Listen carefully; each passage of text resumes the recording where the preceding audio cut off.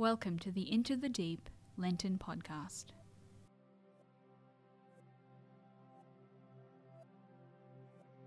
Week 3. A reading from the Holy Gospel according to John. Jesus came to the Samaritan town called Sychar, near the land that Jacob gave to his son Joseph. Jacob's well is there, and Jesus, tired by the journey, sat straight down by the well. It was about the 6th hour. When a Samaritan woman came to draw water, Jesus said to her, "Give me a drink." His disciples had gone into the town to buy food. The Samaritan woman said to him, "What? You a Jew, and you ask me, a Samaritan, for a drink?" Jews, in fact, do not associate with Samaritans.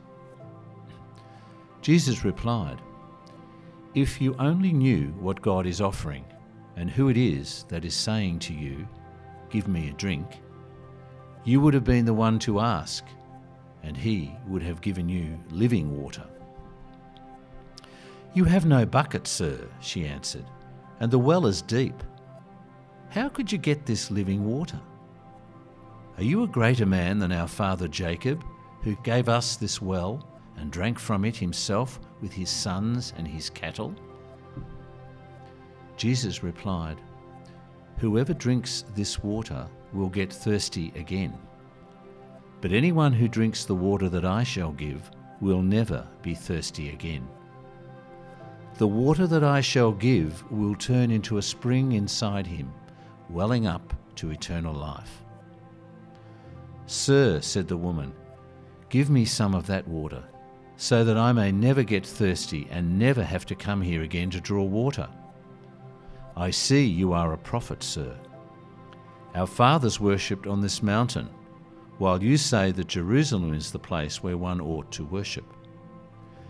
Jesus said, "Believe me, woman, the hour is coming when you will worship the Father neither on this mountain nor in Jerusalem. You worship what you do not know. We worship what we do know, for salvation comes from the Jews. But the hour will come, in fact it is here already, when true worshippers will worship the Father in spirit and truth. That is the kind of worshipper the Father wants. God is spirit, and those who worship must worship in spirit and truth." The woman said to him, "I know that Messiah, that is Christ, is coming, and when he comes, he will tell us everything." "I who am speaking to you," said Jesus, "I am he." Many Samaritans of that town had believed in him on the strength of the woman's testimony when he said, "He told me all I have ever done." So when the Samaritans came up to him, they begged him to stay with them. He stayed for 2 days, and when he spoke to them, many more came to believe. And they said to the woman, "Now we no longer believe because of what you told us. We have heard him ourselves, and we know that he really is the Saviour of the world." The Gospel of the Lord.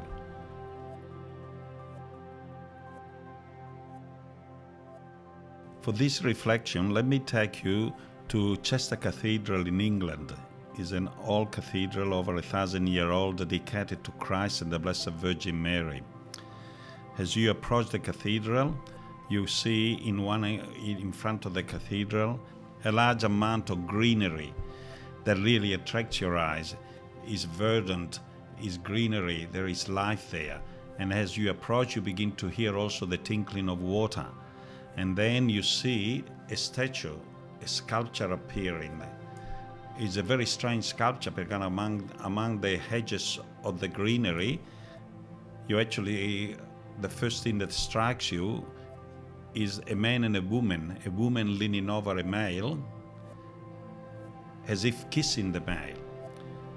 But as you get closer and closer and closer, you can see that the two of them are intertwined. The woman fills up the top part, the upper part of the sculpture. The male fills up the lower part of the sculpture. The woman is leaning over the male. The male is as if he's sitting on the ground. What unites them is a bowl of water. And then all of a sudden you realize this is not just a male and a female, a man and a woman sharing an intimate moment, but it is a gospel passage. It is the woman at the well. But the striking thing about this sculpture is that normally Jesus is the dominant figure, while in this one here quite clearly the woman at the well, the woman is the dominant figure that leans over the male. What is happening to this sculpture here? Let's look at it a little bit more closely. As I said before, the bowl of water is what links the two of them together. Quite clearly, it takes us back to the gospel passage in which Jesus first meets the woman. He's waiting for her there at the well, and he actually asks her, "Give me some water." It is Jesus that thirsts. In a way, it looks as if at first the woman is offering the water to Jesus. But then, as you look a little bit closer, you can actually deepen this understanding because the writing around the border of the statue, it quite clearly says, "The water that I give will become a spring of water, always welling up to eternal life." So there is something also that telling us these are the words that Jesus is telling the woman. The woman is talking about water, H2O, but Jesus now is talking about something much deeper than that. A living water that will well up to eternal life. And the word eternal, very often we think of an afterlife, but it also means the fullness of life. This water gives us the fullness of life now. That's what John talks about when he talks about eternal life. It's not just what will happen after life, it's what is happening to us now. And so we can see that maybe it is Jesus offering the woman water. In fact, if you look very closely to the sculpture, you can see that the hands of Jesus are holding the hands of the woman. Both of them are holding on to the water, but it is Jesus' hands which are the exterior hands holding the hands of the woman. So it is him that offers him the water. And then the other thing that struck me was, why are the two bodies intertwined? At first it seems like a beautiful architectural gimmick, but then it really dawned on me this, because as the woman drinks this water, she really springs out of Jesus. Jesus giving her the water makes it possible for her to be filled with this living water so that she springs out of him. It is Jesus that gives us the new life, that gives us the life to go out and live the life to the full. This literally is a beautiful interpretation of the gospel, because as we know, the woman comes to the well in a very fairly compromised life. She's had 5 husbands, and the one that she has now is not her husband. It's a fairly compromising situation in her life. But as you read the whole scripture, and I hope that you will read the scripture, you can see the deepening of her faith. Before that, he calls him, "You are a man and I am a woman. You are a Jew and I'm a Samaritan." Can you see there is a deepening there? After a while, you can see she refers to him as Sir. And after a while, she says, "You must be the Messiah." And after a while, at the end of the story, you can see they refer to him as the Savior of the world. This is a story of conversion, inviting not just the elect to go on a journey of conversion, but invites all of us who hear this gospel anew on a journey of conversion. All of us are invited literally to be filled, to allow ourselves to be filled with this living water. But in order, before we can be filled though, we must empty. That's why this period is called purification and enlightenment. Because Jesus cannot fill a heart which is already full of our own desires, of our own priorities. We must empty our hearts first, purification, then we are filled with living water like this woman. And then like her also, we will be transformed. We come to Jesus with our life sometimes in a messy way, but by the end of the story, the woman goes out as one of the first missionary disciples to invite others to come to meet Jesus, who is the one that can give us living water. I mentioned how the two figures are linked by the bowl of living water, but that's not the only thing that links them. Is also their faces are very, very close to each other. As I said at the beginning, at first I thought was a male and a female kissing each other. Instead, as you look in this sculpture here, there is an intense gaze into each other. Her gaze is a gaze of longing. It's the longing of a person that wants to love and to be loved. This is the longing in the heart of every human being that has ever lived, to love and to be loved.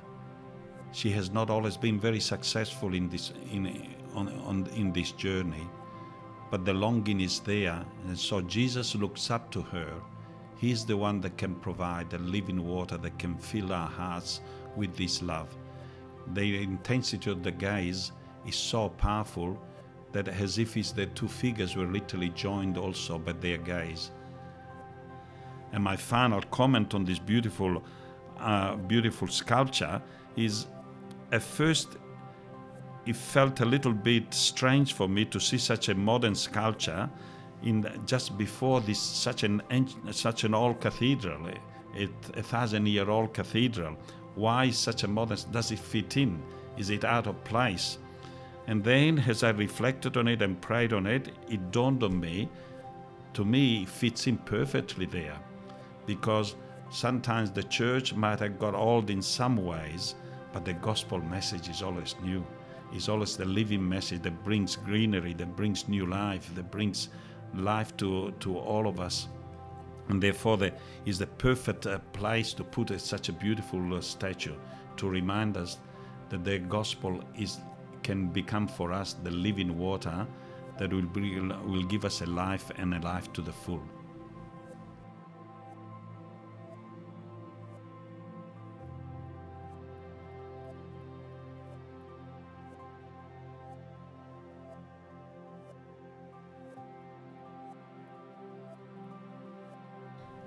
Next week, we'll hear from Father Werner Utri as he reflects on the Gospel for the fourth Sunday of Lent, entitled The Man Born Blind.